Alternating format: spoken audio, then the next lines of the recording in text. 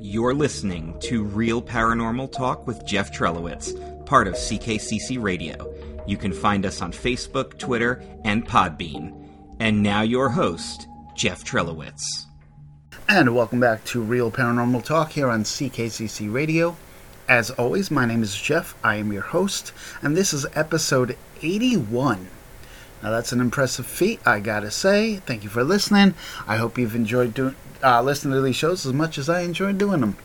Now in the previous 80 episodes, I'm pretty sure I've only talked about ghosts here in the United States. I'm born and raised here in America and have rarely ever traveled out of the country.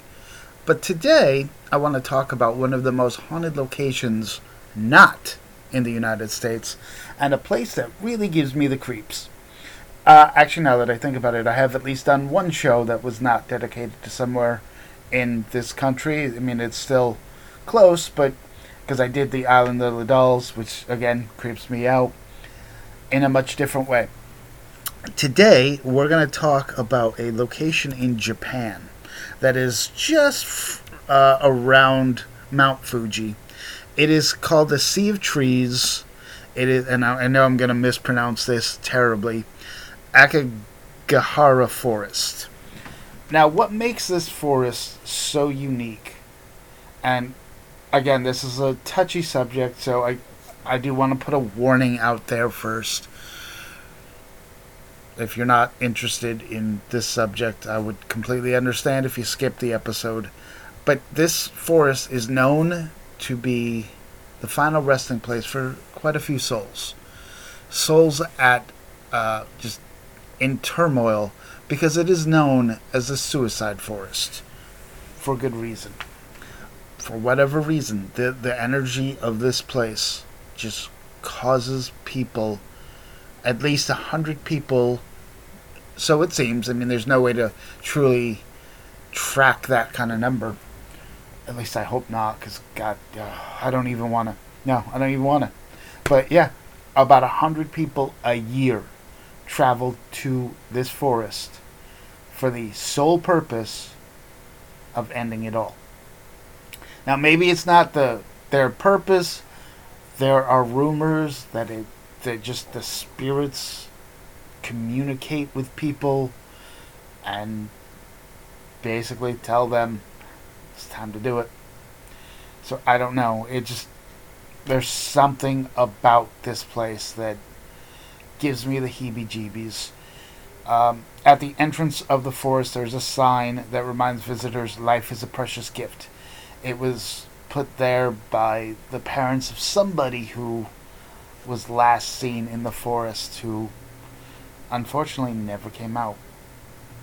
The sign continues. Quietly think once more about your parents, siblings, or children. Please don't suffer alone. First reach out. Now, if you go to a forest and you see that kind of sign, what is going through your head? Because I personally would be very hesitant to even step foot in a forest if I saw that sign. And again, this is not a mental health podcast. This is a paranormal podcast. And there are, because of all the tragedy that has happened there has been quite a bit of paranormal encounters as well.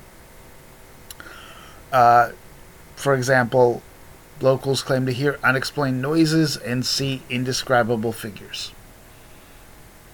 Again, that's frightening when you consider, again, what happens there. Like I said, statistics on Akagahara's suicide rates vary, in part because the forest is so lush that some bodies can go undiscovered for years or might be lost in the jungle forever. In the forest forever. The forest trees organically twist and turn, and it's from what I've seen, it can disorient you very quickly. It is very easy to get lost in this forest, from what I understand. Because of its location at the base of Mount Fuji, the ground is uneven, rocky, and perforated with hundreds of caves. So again, and for some people that go there, it's not about going to kill themselves, but accidents happen, and, well, yeah. But more jarring than its tricky terrain is a feeling of stillness. The trees are too tightly packed together for winds to whip through, and the wildlife is sparse. Some believe the ghosts, or Yuri, of these abandoned by Ubistut. Again, I do apologize, I don't speak Japanese, so I know I'm killing some of these words. No, that was a bad pun, sorry. And the mournful spirits of those who took their own lives linger in the woods. Folklore claims that they are vengeful, dedicated spirits to tormenting visitors and luring those who are sad and lost to go off the path in more ways than one. People often report hearing blood-curdling, unnatural screams, more on that in just a little bit, while wandering through the forest, said to be made of the Yuri. A writer for the Japan Times told of an incident where he heard a terrifying scream in the forest. When he went searching for source of the noise, he came across the dead body of a man at the base of the tree. A quick examination revealed that the corpse had been dead for some time and could not have been the source of the scream.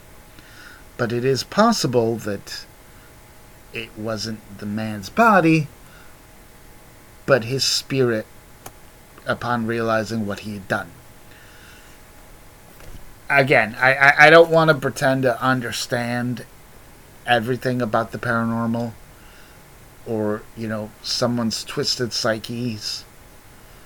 But I just feel like if I did something that drastic and my spirit would be like, what the fuck did you do, man?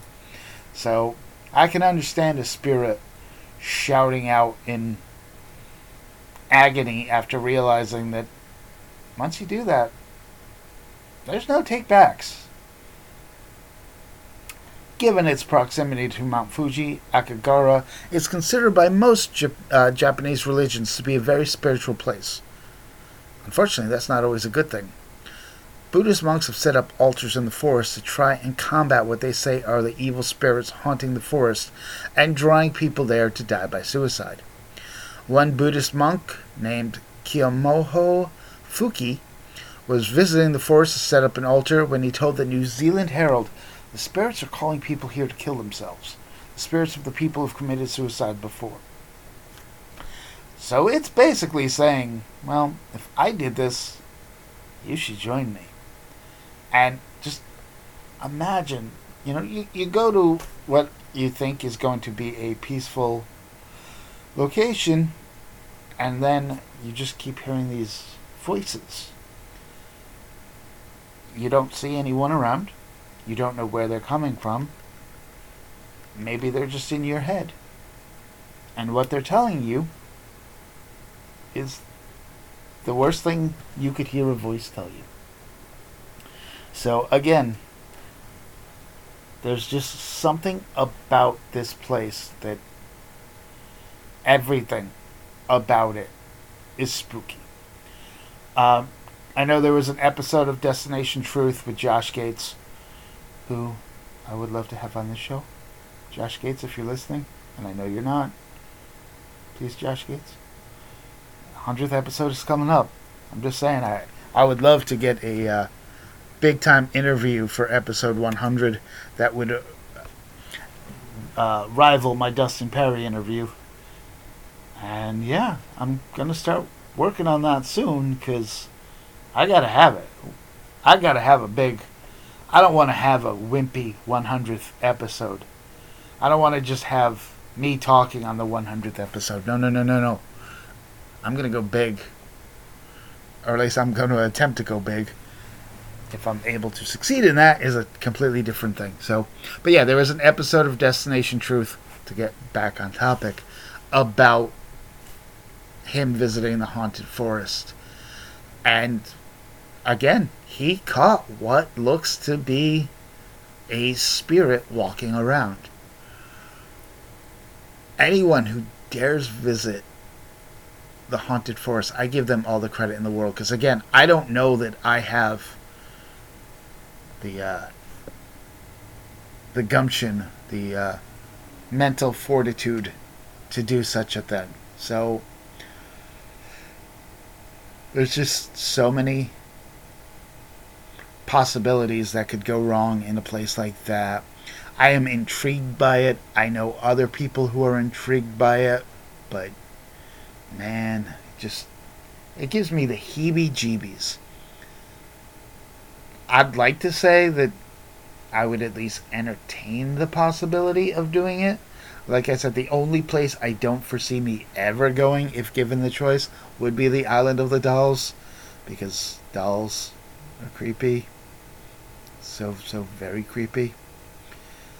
But when you look at some of the stories that come out of this place and hear what people have done when visiting, whether by accident or by design, it's just...